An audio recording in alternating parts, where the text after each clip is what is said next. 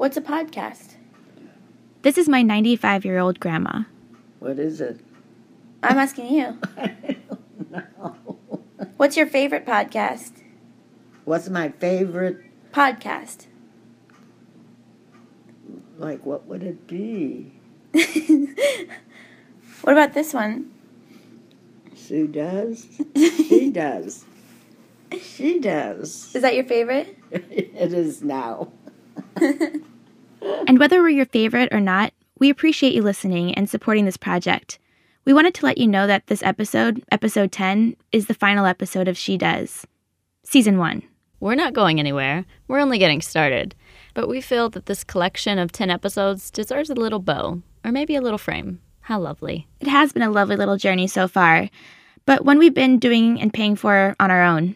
If you like what you've been hearing and want to help She Does continue on, we've set up a way for you to throw some monetary love our way, which will help us pay for production, sound design, artwork, and web maintenance. Head over to shedoespodcast.com/support and find out how you can help keep She Does in your ears. So yes, we're completing a chapter by dubbing our first 10 episodes as Season 1. But we're not going to slow down. We're not even going to take a break. We'll be here in 2 weeks, same time, same place, with a new episode, a new season. Tell your grandma. All right, here we go. Episode 10. I just cherish the opportunity to be able to ask people whatever I want. It's thrilling. You know, I could lead a very happy life sitting in this radio station and being on like some sort of chat roulette of phone calls where I'm just talking to strangers all day about their lives.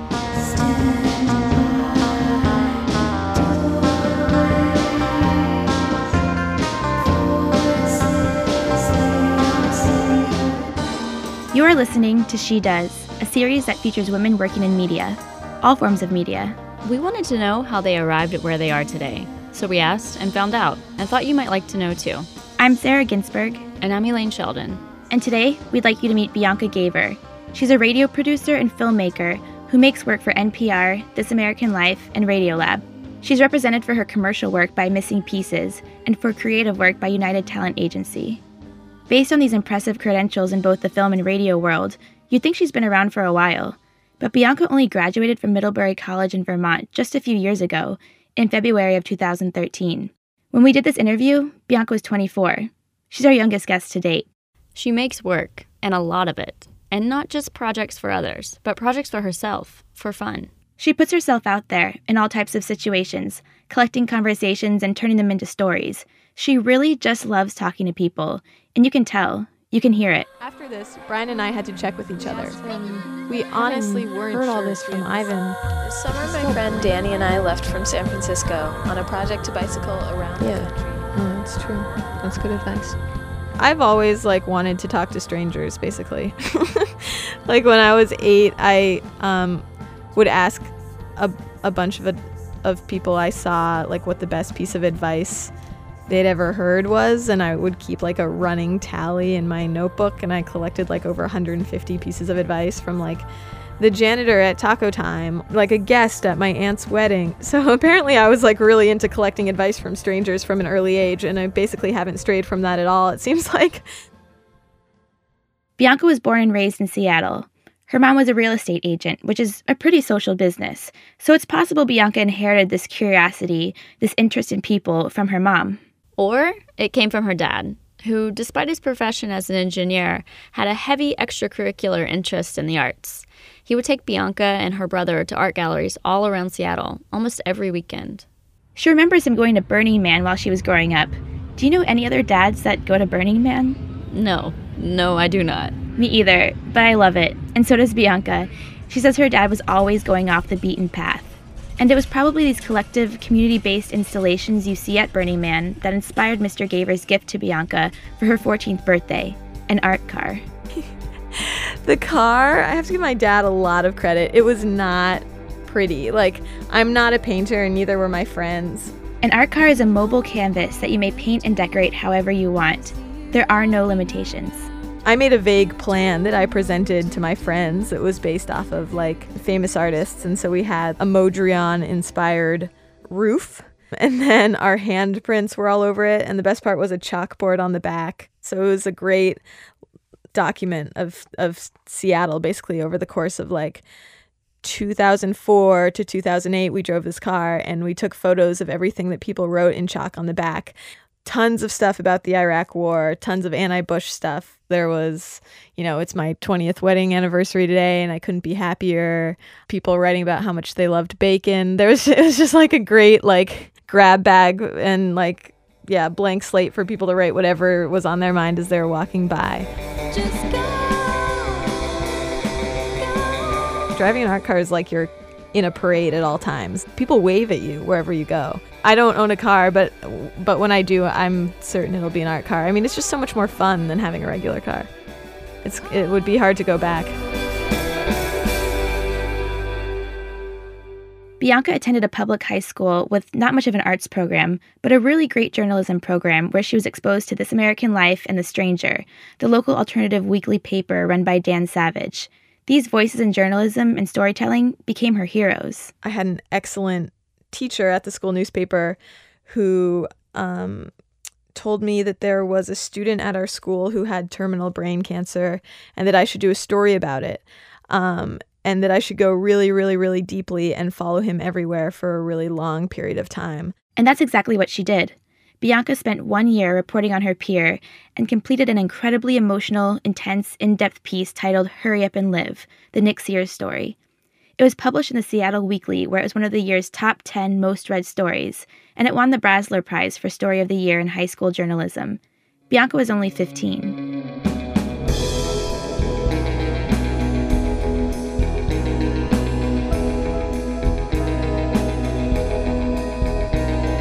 Bianca first began to play with sound at Middlebury College, a small but prestigious liberal arts school in Vermont.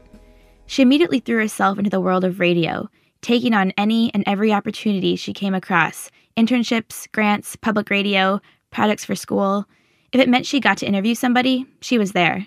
And then towards the end of my time at college, like my senior year, I signed up for a film class where we had to make a film every week for 13 weeks. They were only 2 minutes, but it was a lot. It was intense. And we would critique each other's films every Tuesday. And I would feel so embarrassed if I was presenting something that I didn't think was good. And so basically that's like a really like self-destructive way to be, because it just like was so hard and took so long to make something that I felt was good every week. So I worked really, really hard in that class. But as the class came to an end and it was time to begin work on a final project, Bianca found herself struggling. And I was going through a really rough, sad breakup at the time, which was basically like the first time that my heart had really been broken. And I kept trying to do all these other documentaries and couldn't do it because I was just so like sad and like in the self-pitying like breakup state of pure sadness that was all I could think about. I was talking to my film teacher and he's like, listen, if what you know is radio and none of these other things are working out and you're really sad about your breakup, just do what you know, which is a radio story.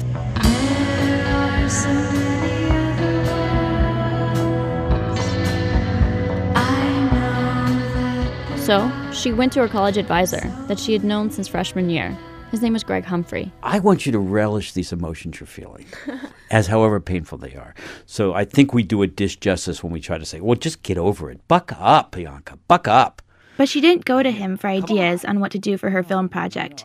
She went to him to talk about her situation, her broken heart. Oh, God. My heart has never been broken more than with my college sweetheart. He gave me like some really sweet and tender advice and a story about his first breakup. So I made that into a radio story, and then I was like, I think I can make this radio story into a video for my film class. Just like a an anvil was on my heart. This, if you haven't seen it, is Holy Cow Lisa, a story of heartbreak told to the heartbroken. I'm talking about malaise, ache. Bianca took this very personal, thoughtful exchange and turned it into a story everybody can appreciate, whether you've had your heart broken or not. I could use a good dose of Holy Cow Lisa every day. You can get yours too. We've got a link on our website. And yeah, I kind of know what I did wrong. It works as an audio piece alone, but Bianca pairs this intimate conversation with both ordinary and unconventional visuals, photographs, and animated text in sync with the sometimes brutally honest words you are hearing. Don't love you anymore. Quote, I don't love you anymore. All to illustrate what she was emotionally experiencing. It's as if we're right there with her as she's making sense of this whole thing. And it ended up being really fun to add the visuals to that radio story and play with that dynamic and being able to use his words and then break off into conveying different things I was feeling with just visuals. And so that's when I got the style down. I wanted to see if I could do that again, but this time with a happy story. Like, I really wanted to make something joyful because I was coming out of, like, you know, a 3-month depression post-breakup, and I was like, even though I'm not feeling good yet, I just want to make something happy, and then maybe, like, through that process I will become happy. This was part 2 of the film class, and Bianca, in discussing a more lighthearted topic with her film teacher, landed upon the idea of interviewing a kid. I like restraints and conceptual things, so I was like, I have no idea if this would work, but I'm interested in 2 ideas. One, if I asked a kid what he would want a movie to be about, and I forced myself to make it, like, would that work? And what would he say if he's given that opportunity? And the second idea was, can little children give good advice? It all depends on who you're asking. Do they have teeth yet? Do they know their ABCs? Do they know how to swim? Without water wings? We haven't had this verified by our team of scientists, but somewhere, at some point in childhood, there's this golden age of uninhibited creativity, and Bianca estimates it to be in 6-year-olds. They're articulate enough to, like, tell a complete story, but they're not self-aware enough to hold back at all, and they still come up with all these surprising, crazy tangents. My film professor had a son who was 6 years old, and so I basically infiltrated his friend group and offered free babysitting to all the 6-year-olds in this small town in Vermont, and went through like 4 or 5 different 6-year-olds until I found Asa. I don't even know what happened yesterday. And it wasn't like I interviewed him and I knew, like, we got along really well and we had a good conversation. But the entire time I was like, I have no idea if this is going to work or make sense to anyone. Her main objective was to ask Asa what he would like to make a movie about. And then, based on his answer, make that movie. Or at least her interpretation of it. And so she began. And it was like releasing a stream. No, a full-blown waterfall of consciousness from the 6-year-old's magnificent mind. The word start in a box. During some parts of the interview, Bianca would hold back from saying anything. Wait, the start would be orange. Just to see how long Asa could continue on his insanely descriptive tangents, which would be about anything. Like food, for example. He's just like, when you're 6, food is the greatest thing there is to life. And I'd totally forgotten that. Like, I do not hang out with kids often at all. There are stories about winter. There are stories about other things. Keep in mind, this was a school project with a limited budget. So while these tangents were quite fascinating, Bianca eventually had to reel Asa in. It was like all over the place, and I was just trying to keep him on track and like see if there would be like a coherent story that could come out of it that was somewhat complete. With other kids, it had been like really all over the place, and there were things like exploding trains and shark attacks that I could not have like budgeted. But at one point in their conversation, Asa recounted a story that his grandmother would tell him and his little brother, Toby. A little story. Asa Bear and Toby Mouse story. Of course, this was his version of the story, which makes it all that much better. But the characters remain the same. It's an Asa Bear and a Toby who's a mouse. Okay, so we'll have someone pretend to be a bear and pretend. So I was like, great, like a bear and a mouse in a swimming pool. Like, these are all very like manageable things in this small town in Vermont. Very fun time. Then it was time to go home. Bianca's hour-and-a-half chat with Asa was eventually cut down to be an 8-minute documentary film titled The Scared is Scared. The fun is this story is you don't really want to go when something's closing.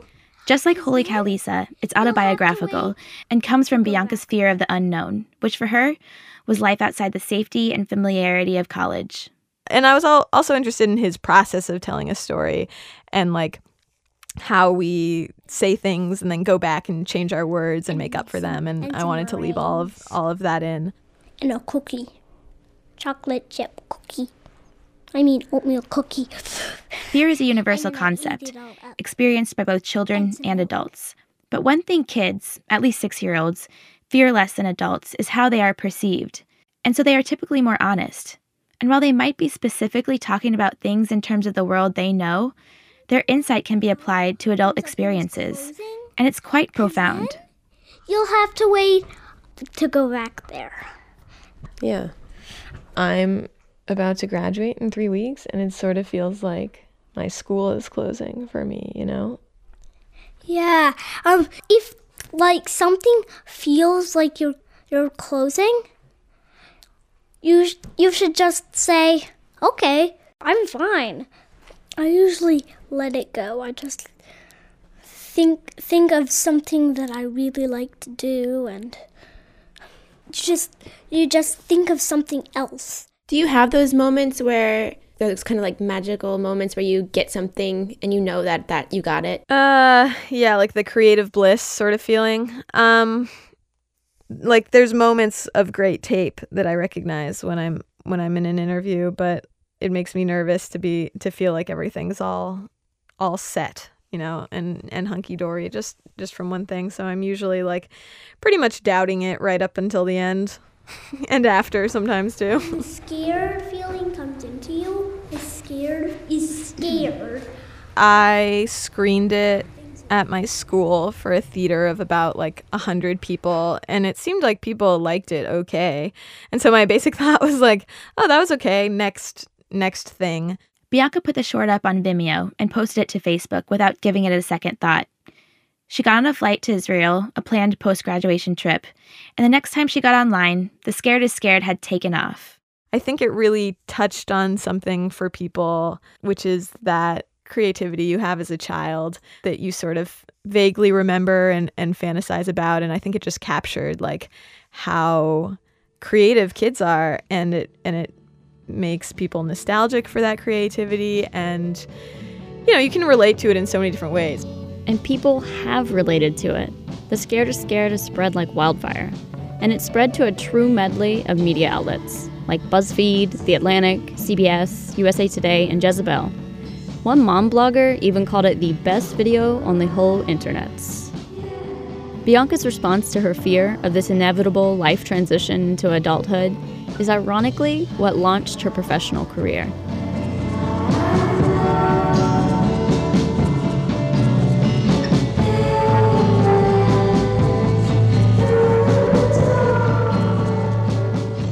Bianca moved to New York, and for a while, she was receiving 200 emails a day, with various open-ended offers and requests for general meetings. It was all very exhilarating. Despite the notoriety, Bianca still found that entering the real world as an artist right out of college is scary. Scared is Scared came out the day I graduated college, so it was like completely overwhelming, like introduction to the real world, adult life, having an apartment, paying bills, moving, all those things happened at once. So I sort of thought because of the Scared is Scared, I would like jump into the next thing quickly, and it would, you know, and because I was getting so many cool offers, but like there was lots of great opportunity if I had a really good idea, but I think it like takes a while to have a good idea of what you want to do, and I didn't really wasn't ready to act until I knew what I wanted to do next, which takes a certain amount of time and exploration and self-discovery.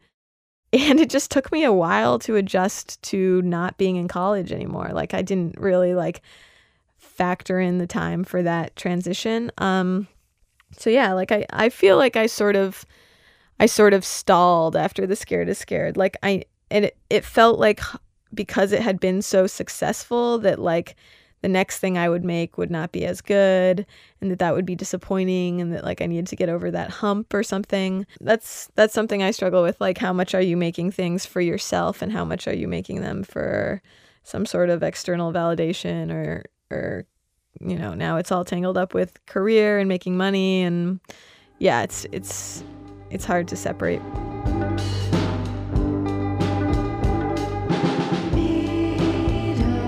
being on your own after college is like a totally different experience, and it was extremely lonely, and it's hard to do things by yourself in a vacuum.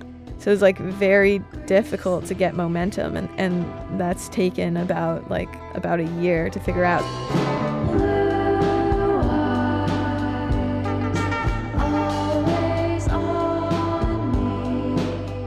What Bianca is expressing is what we like to call the sophomore slump. It's real, it's terrifying, and it's paralyzing. It's the fear that your next piece or project won't live up to the last. But in my experience, the best way to get out of a sophomore slump is to make stuff. Like a lot of stuff of all kinds. Photos, poetry, soundscape, drawings. And funny enough, this was Bianca's strategy too. So in that year, Bianca took on whatever came her way.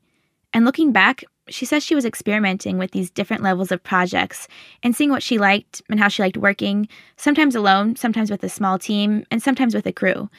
But she held to what she knew best. And Hector ended up telling Bianca a story that in many ways turns everything we've learned in this hour. She did a radio piece for WNYC's Radio Lab called Dear Hector, the moving story of a man whose adopted daughter was murdered by a crack-addicted burglar.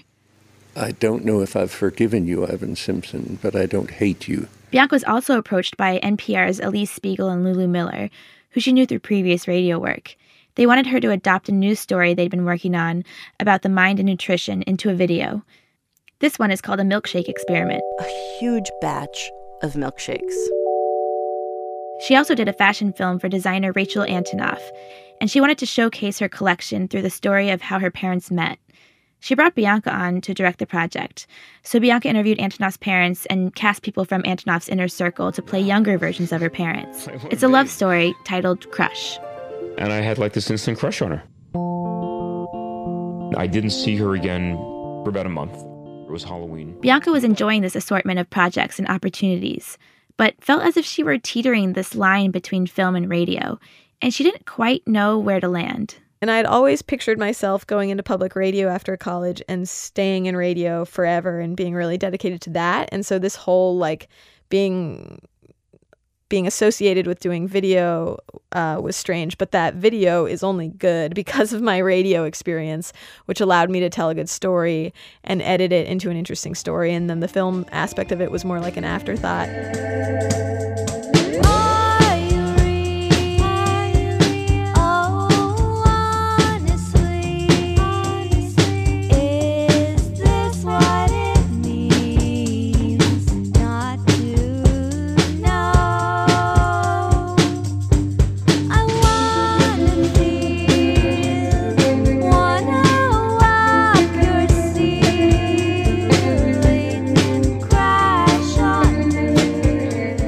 Public broadcasters exist to deliver news and create content for both local, national, and worldwide communities. People of all ages, economic levels, ethnicities, and interests. And there's something very familiar or comforting about public radio. Maybe it's those recognizable voices that we can count on to talk to us on what feels like a very personal level while we're driving or sitting at home on a Sunday evening. And it aligns so perfectly with Bianca's need and skill to talk to strangers, to develop trust, share their perspective, and their story. One of Bianca's first forays in public radio was while she was in college at Middlebury. It was a summer internship in Cape Cod for Atlantic Public Media, a nonprofit organization that, since its creation in 1993, has grown to be an important catalyst for local and national public broadcasting, training, and distribution. Bianca got to work with the guru himself. No, not Ira. There's more than one. We're talking about Jay Allison, independent radio producer and executive director of Atlantic Public Media. You've probably heard his voice all over the place. I'm Jay Allison with Atlantic Public Media here in Woods Hole. The Moth is produced for radio by me, Jay Allison, with Vicki Merrick at Atlantic. Jay is a supporter of creative and even experimental approaches to program production, and he's done a lot for public broadcasting in general. Out of Atlantic Public Media came PRX, came the Moth Radio Hour, and a whole host of other programs. He helped to found Transom, an organization that showcases and workshops pieces made by new voices in radio. But even before working with Jay, Bianca had been listening and was enlightened by his contributions to the radio waves. In a refreshing way, he's really open to just exploring interesting characters and chasing things that are more lyrical and beautiful for their own sake, but aren't necessarily like, you don't have to want to know what's going to happen next. You can just enjoy like exploring this world and being in it. Bianca's favorite piece of his, titled For Sale, was a story made back in 2002 that aired in a This American Life episode called Classifieds. It's a personal story for Jay, as he has just gone through a divorce and is looking to get a dog. So he scours the classified section of the newspaper and makes a few calls. And she slept on my bed also.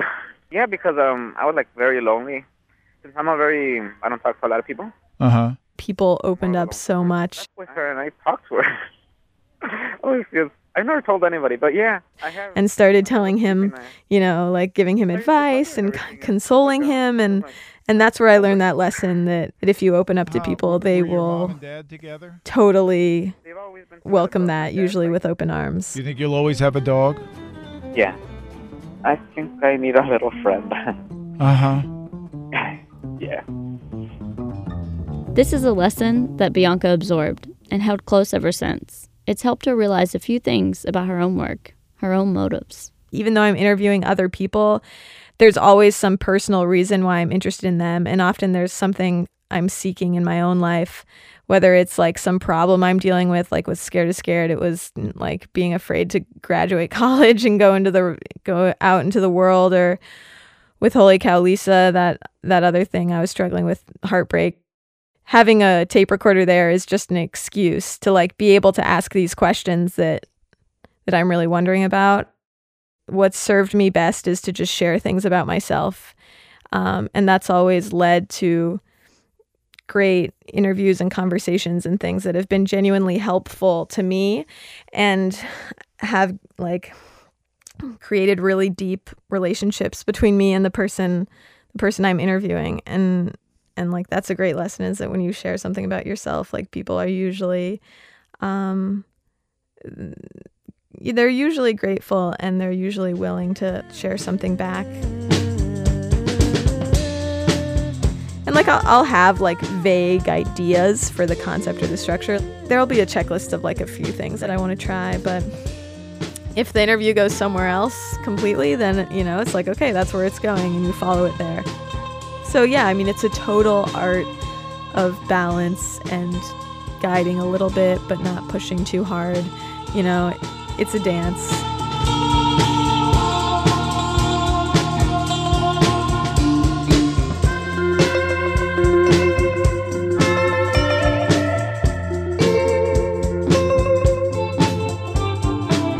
You can tell by the way she talks about it. Bianca's heart truly belongs to what is heard.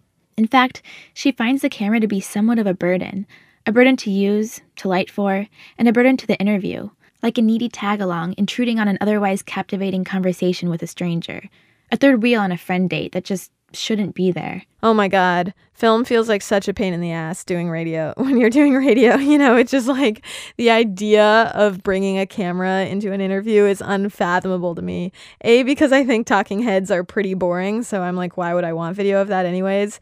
And B, like I just find the audio much more intimate, and I find it even more intimate sometimes if you can't see the person talking. I love getting the microphone right up next to their mouth, and you get that feeling that they're talking right to you or whispering in your ear. Just trying to control the sound alone is a lot. Like I'm pretty technically useless with a camera, you know, like I know what looks good and what I like, but like from a technical standpoint, it just like occupies so much of my mind space that I wouldn't be able to do anything else. Instead of writing off visuals completely, Bianca has done just the opposite. She's continued to make these audio-driven pieces accompanied by visual components that are anything but talking heads, that hybrid creature she concocted in college. She's been fearless, letting herself take leaps, maybe tripping and losing her balance a bit here and there, but eventually land quite gracefully, embracing and developing her own style that's just so her.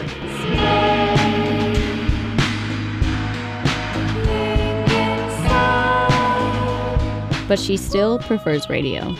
I also just like the radio world and the people in it, and that the fact that there's not a lot of money in it, so everyone's in it for the right reasons, and it's a small community that's pretty supportive and encouraging, I found. So yeah, like the only way I can do video is if I already know exactly what I need to film because I've done a ton of audio interviews. So I love how like cheap and easy it is to do radio, and how effective it is. So that's where I'm gonna stay, I think.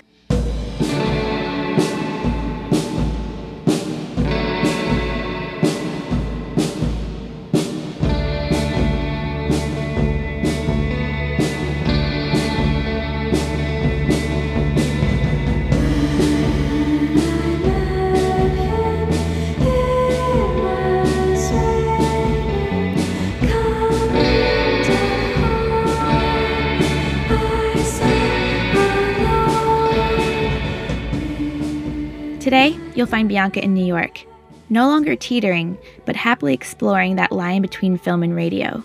The agency that represents her, Missing Pieces, provides a crew, that's right, a cinematographer, gaffer, set designer, the works, for the series of short films Bianca's directing called Videos for You.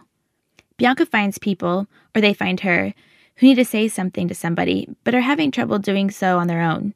Bianca delivers a short film to help them say it.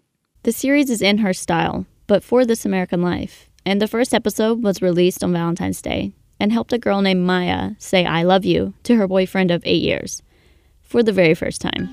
It was bubbling out of me, and I couldn't keep it in. And could you feel the words I love you in your body? Yeah, no, I definitely could feel them, and I would write them out like with my finger, which is really cheesy, and I can't believe I'm telling you this. But she's continued to make audio pieces without visuals, which is called radio.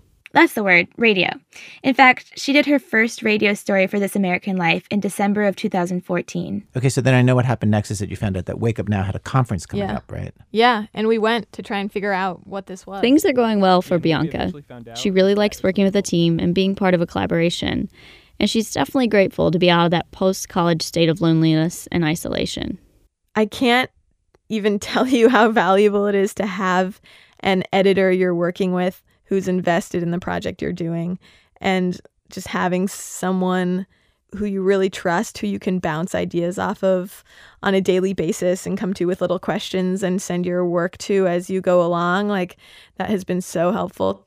I really like the cycle of the process as a whole, actually. In radio and Gathering True Stories, there's like a phase where you're really out in the world and you're experiencing a lot and it's overwhelming and you're getting like all this input, and you're interviewing and talking to a bunch of people. And then that's followed by a very meditative, reflective, and solitary period of editing alone in a room with just their voice, which feels really peaceful.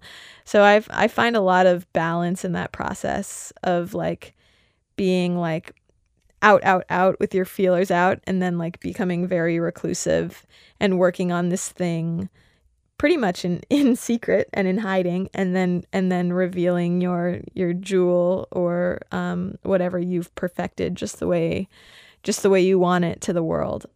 The process feels really natural, and then like starting from the beginning, being really open again and just like seeing what interests you.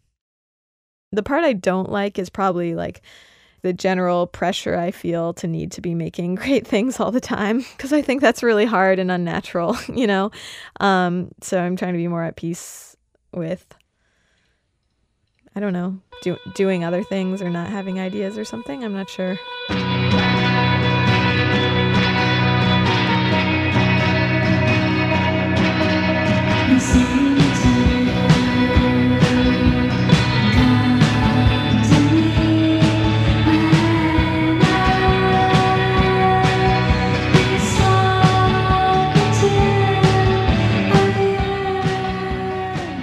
I mean, there's tons of things I would love to do. I would love to do reporting in a small town for a little while. I would love to live in like a very small community and get to know it really, really deeply. I like doing really short pieces. I think like very small radio stories can be poetic and beautiful. And Bianca has already been doing this. They're called Sonic IDs, a concept developed by Jay Allison and his team over at Atlantic Public Media. Little bits of local life, no longer than 60 seconds, that show up between news reports like an unexpected treat. What a horrible day. They're fragments of life overheard, and the common denominator is a sense of place. Dead. usually busy. Sunday's usually busy. Must be a beach day. This is my favorite Sonic ID from Bianca. She's made several. And you can make them too. Usually around 10:30, between 10:30 and 1 o'clock, it's slamming in here. Busy.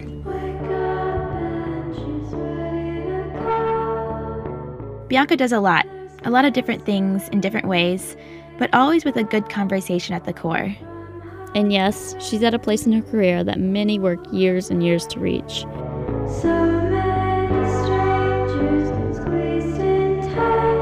But she's young and bright-eyed and knows there's a lot of career and life ahead of her.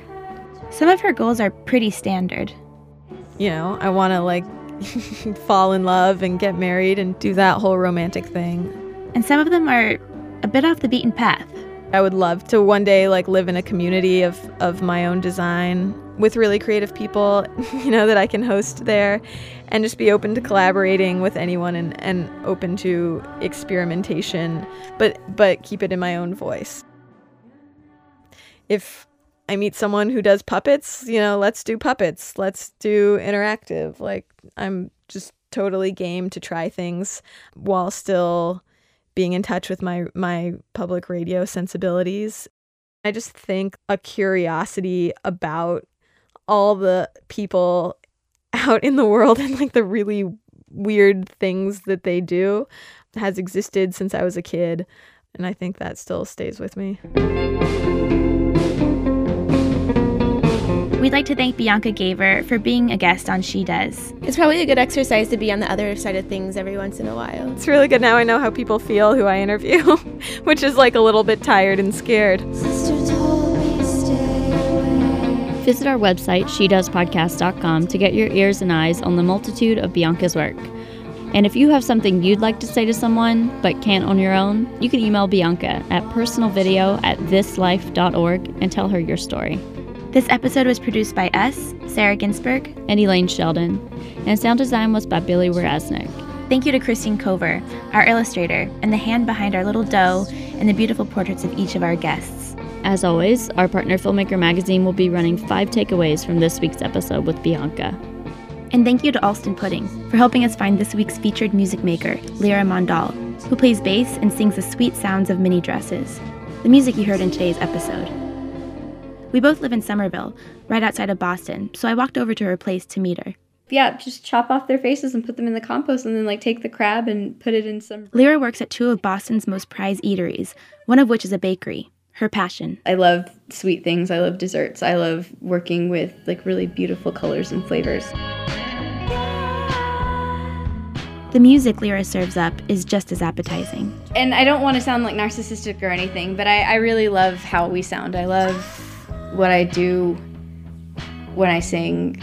I like that my voice gets buried in Caulfield's guitars and it's like swirly weird noises. I'll sing like a little loop and then he'll just effect it out until it does not resemble my voice at all. And we do that a lot. Lyra has always felt like a little bit of an outsider. She was born and raised in Arkansas, a choir kid and classically trained vocalist, just trying to go to basement shows and listen to some good music. I was always on the fringes of that because I was this nerdy little South Asian American kid with an overprotective mom who like couldn't go out and do anything. I think I was looking for an identity, and I sometimes, honestly, I still am looking for my identity. I still feel very new in this world, but especially then.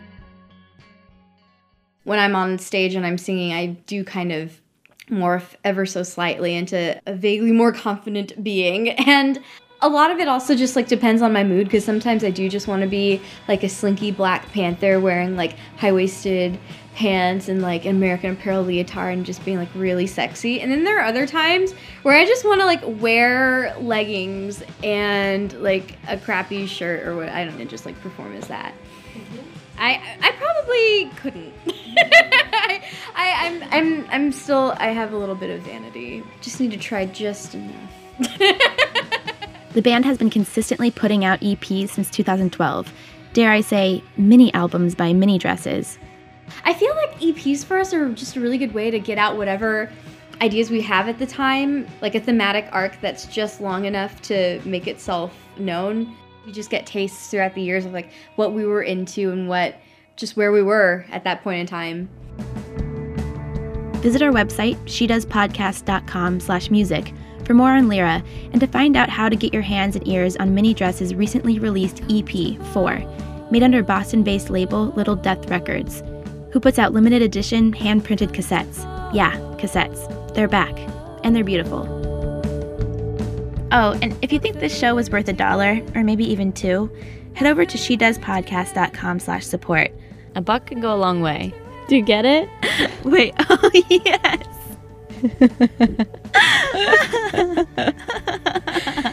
$1 and a dough. Oh, all right. Thank you for listening to She Does.